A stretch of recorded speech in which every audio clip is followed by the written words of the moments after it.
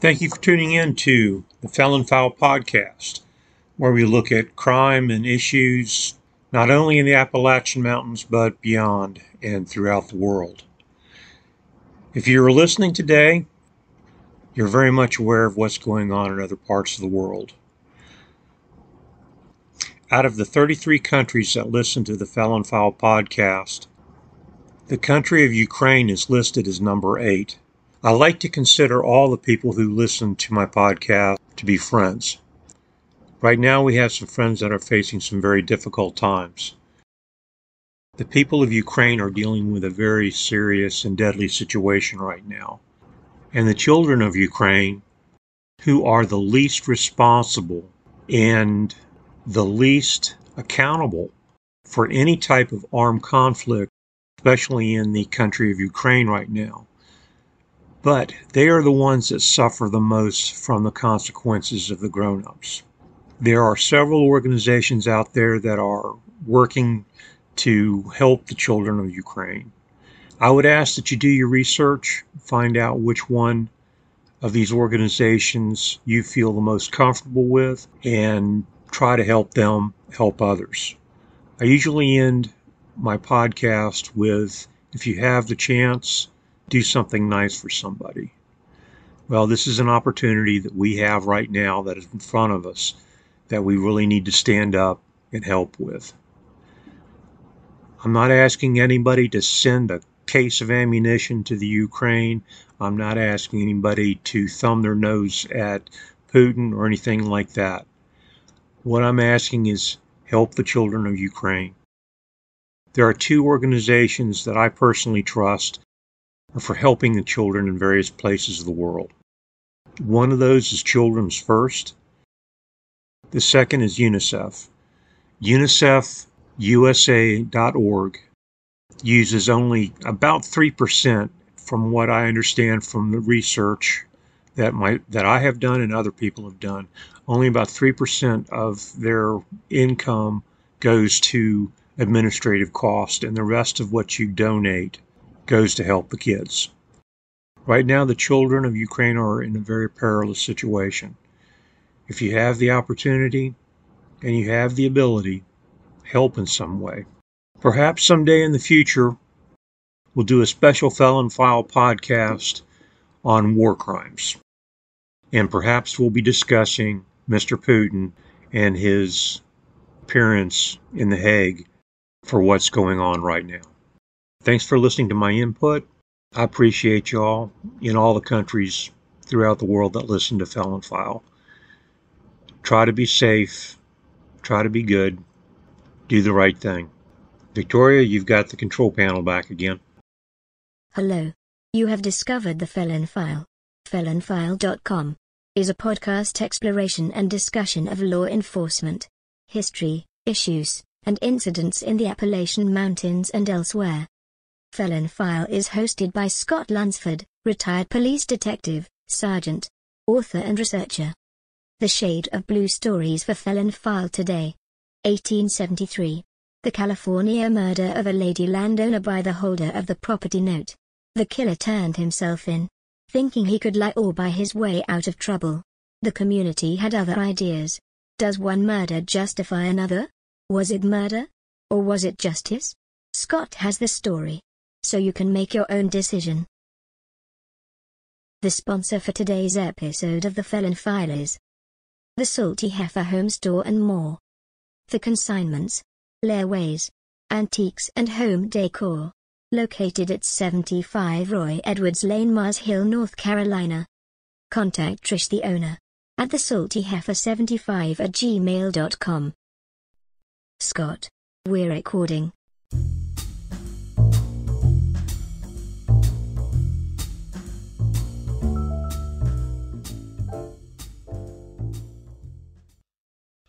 Thank you, Victoria. Welcome back to another episode of Felon File, guys.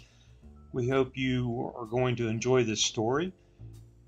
And as Victoria said, we're a podcast that looks at true crime, real issues from history, from today, from yesterday, in the Appalachian Mountains and beyond. and today we're going to go to beyond. We're going to the West Coast, to California, as a matter of fact. While doing research for this particular podcast, I came across a couple of newspaper articles, started my investigation. One of them was the March 18th of 1873 Sacramento Daily Union newspaper. And that led me to the San Francisco Bulletin of 1873 and a San Francisco Chronicle article from March of 1873 called The Woman Murderer. You can find copies of most of these articles, like I did, some digital services, as well as some history websites that are out there. If you're like me, you like to read old newspapers. Now, this was titled in one of the newspaper articles as a brutal and cowardly murder. We start out with a family, the Nicholsons of San Francisco. They owned some farmland near Watsonville in Monterey County, California. In 1873, it was not uncommon for Miss Sarah Nicholson to spend pretty much all of her time there on the farm, working on there, while her husband traveled back and forth from San Francisco, where he had a carriage business.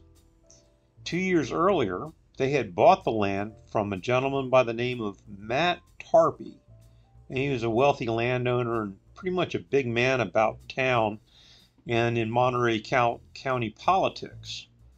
Tarpey was also a well-known bully, was considered desperado at some points, was described as a brawling, profane, cowardly ruffian with few redeeming traits. That was according to the San Francisco Chronicle. He was caught once trying to rig an election by forging nationalization papers of immigrants. There we go with our history repeating itself. Twice Tarpey was accused of murder. In one case, he was able to use his political influence to have the charges dropped.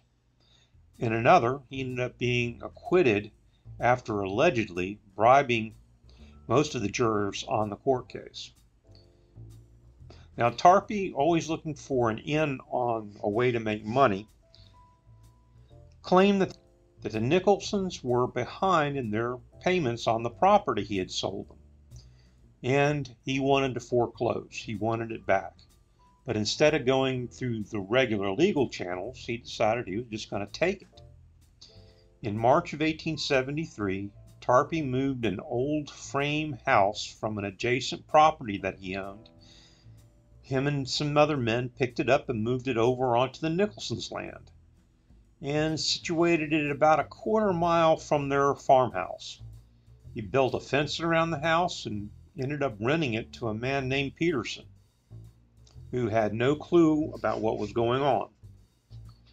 Now, Miss Nicholson's husband was away in San Francisco when she learned of the new house on her property. So she rode into town like a civilized individual and consulted with a lawyer. Now, the lawyer told her that since she held the deed, she could not be driven out without legal process. Now, if Tarpey moved a house onto her land, she had a right to take possession of it. So the next day, she went to the house with a young man named O'Neill and a young boy who both of them worked on the farm with her. When Peterson came up, he was kind of surprised to find that his house had been occupied, or the house that he thought he was renting. He demanded that they leave, but Miss Nicholson told him she was in possession of the house. He was the one that was trespassing, and if he had any issues, he should talk to Tarpey about it.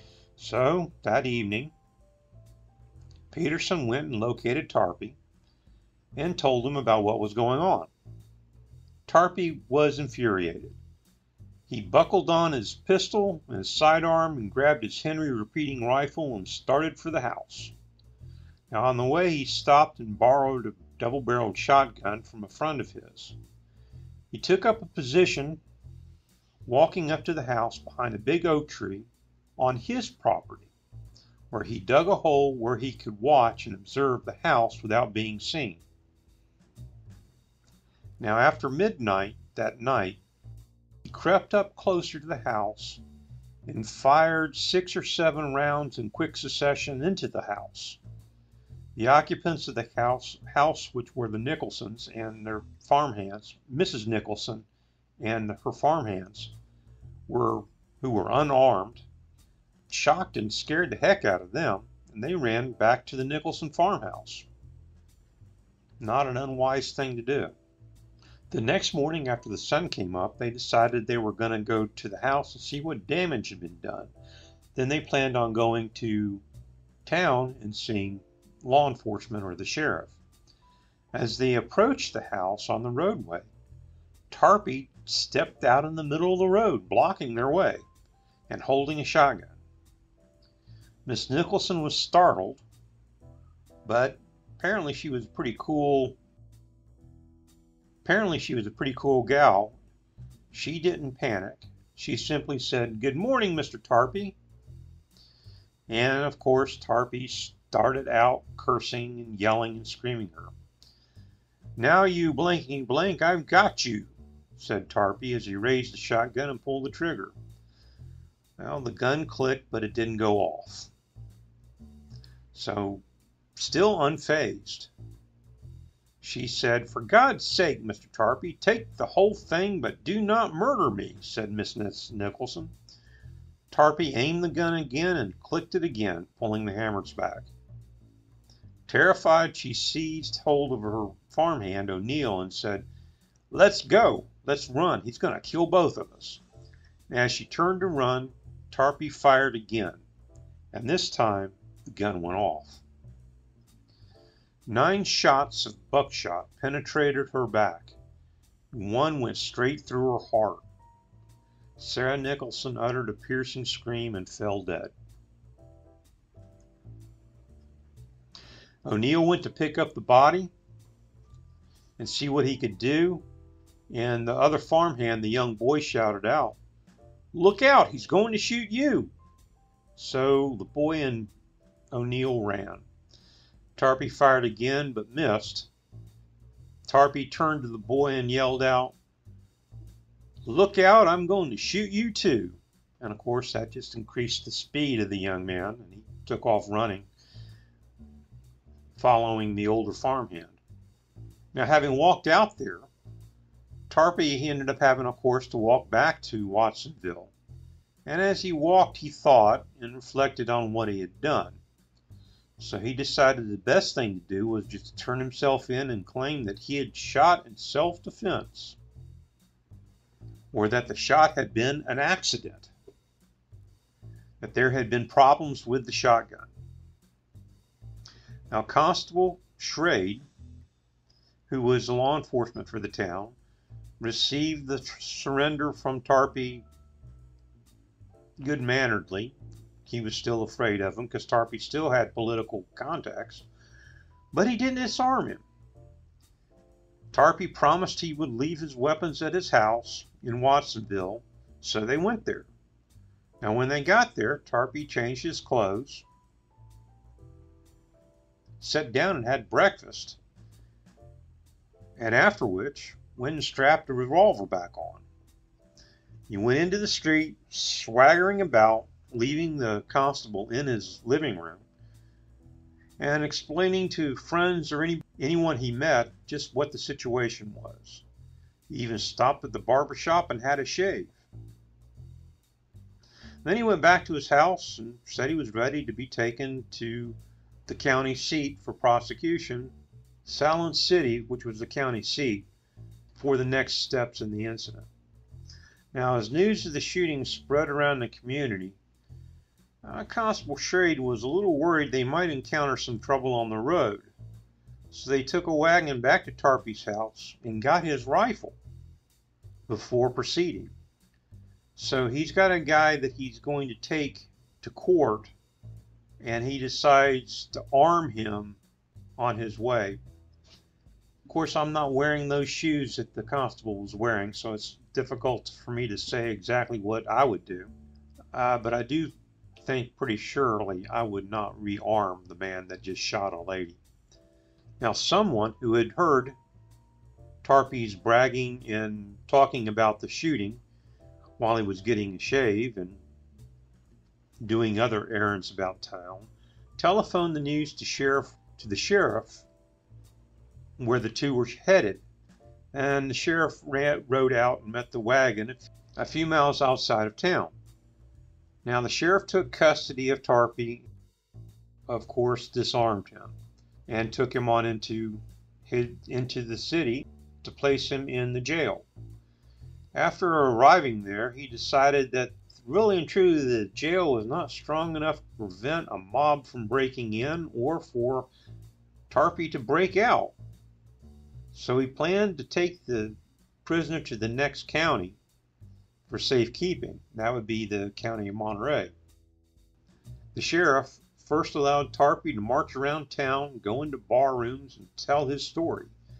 He even made a public speech from in front of the courthouse describing the deed, trying to convince the crowd that the shooting had been an accident entirely. Now, when Tarpey was safe in jail in Monterey, an inquest was held on the murders. Two witnesses, O'Neill and the boy, were brought in, and they told what had happened that morning.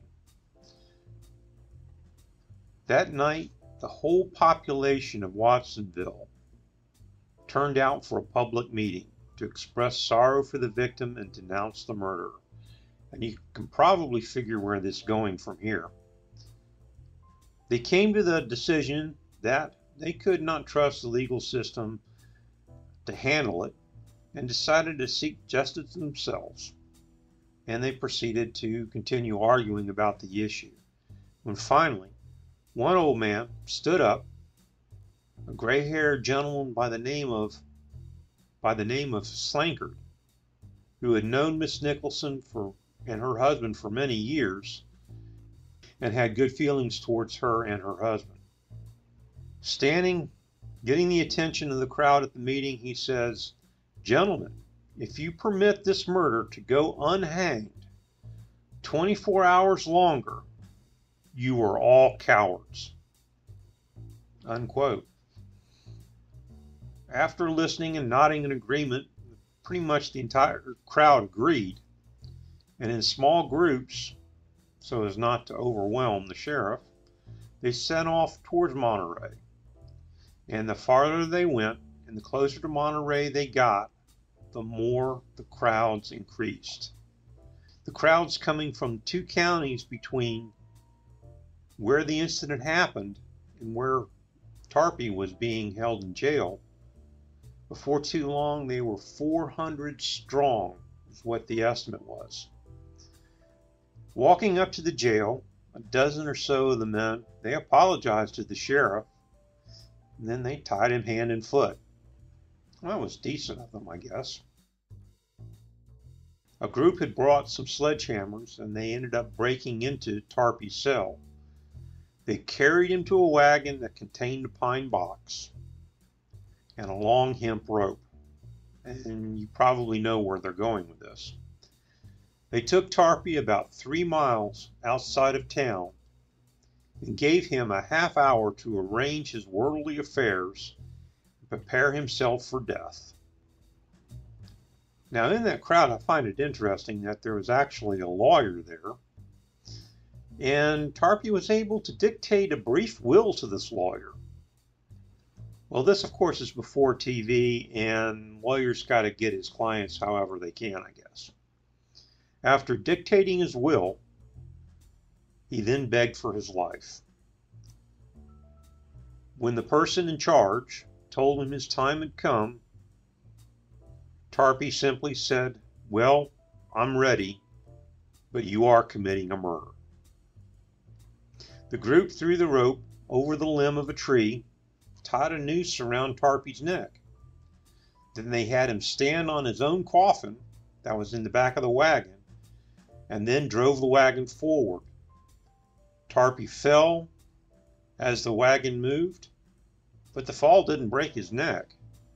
Apparently, the new hemp rope was so new that it stretched so much that Tarpey hit the ground with his toes touching the ground, and by doing so, he was able to keep himself upright and keep from strangling or his neck from snapping. Of course, this didn't impress the crowd. Men from the mob grabbed the rope and pulled him up by force, letting him swing there for about 10 minutes.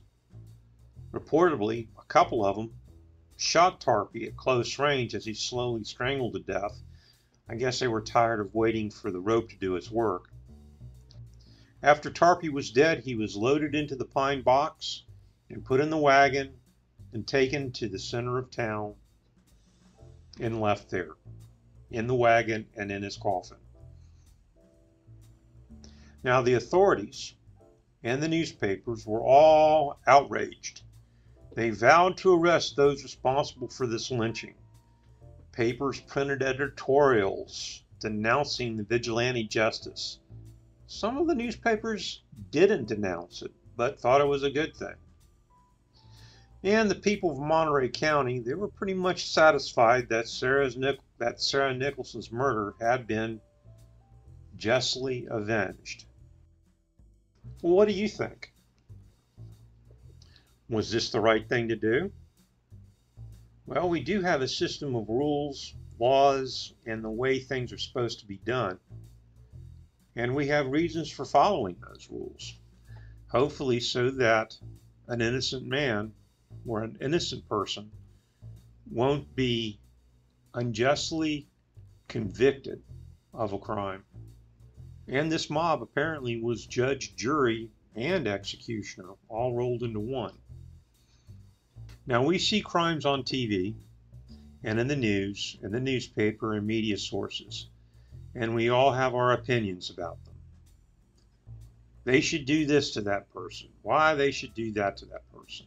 And I am myself guilty of such statements, as well as Victoria, who has her special place in hell for those who take advantage of young children and the elderly. But this is our system, and until something better comes along, I guess we're going to use it. What do you guys think? You can drop me a line at felonfile@gmail.com. Love to hear from you. Our stats are showing that our numbers are going up again in Australia. They've continued and added another point difference between them and Great Britain. But Canada has moved up one notch on our count. So if you're in one of those countries, talk to your friends about listening. Let's build up the numbers from your country, and of course, we love our listeners in the United States as well, listening and giving us comments and giving us directions to look for new shades of blue stories. But that offer is open to everybody worldwide, or universal wide, as it were. If you like, you can contact Victoria and myself through felonfile.com, or you can go to scottlunsfordauthor.com, where there are links to copies from my books, fiction and nonfiction, through amazon.com as well as Barnes & Noble.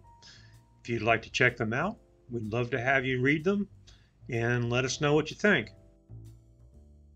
You can also help us out by buying a coffee mug or a t-shirt, or buying me and Victoria a cup of coffee to help waylay some of the expenses on some of the research we do when we're putting together one of our Shades of Blue stories for you guys to listen to.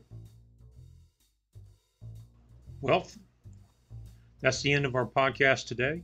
Again, tune in next Saturday, 7 o'clock Eastern Standard Time, USA, for another Shade of Blue story on felonfile.com. We'd love to hear from you guys. And remember, if you get the opportunity, try to do something nice for somebody. Go out of your way and help somebody out. It's really the right thing to do. And if more people did it, maybe we wouldn't have as many trials and court cases as we have today. Help somebody out is really the right thing to do. All right, Victoria, I'm going to close this out. You've got the control board again in just a few seconds.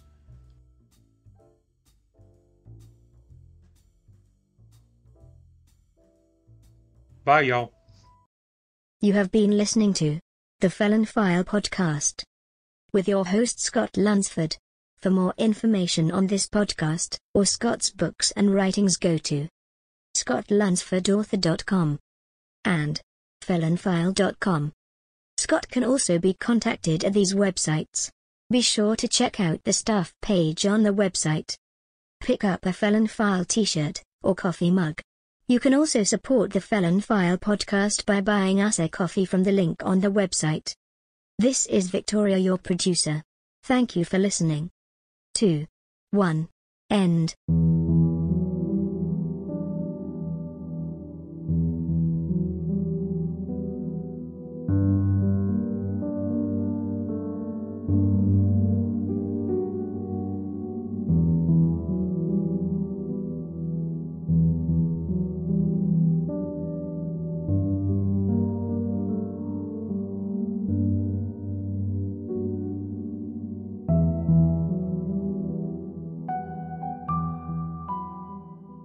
Background track unspoken by MewSoundCloud.com. Mew music promoted by Free Stock Music.com. Creative Commons Attribution 3.0 Unported License. CreativeCommons.org. I almost forgot. If you would like to support the Felon File podcast, please go to buymeacoffee.com/felonfile. Here you can buy Scott a cup of coffee or help purchase some of the research material and expenses that it takes to do Felon File. That's buymeacoffee.com/felonfile. Once more, thank you for listening.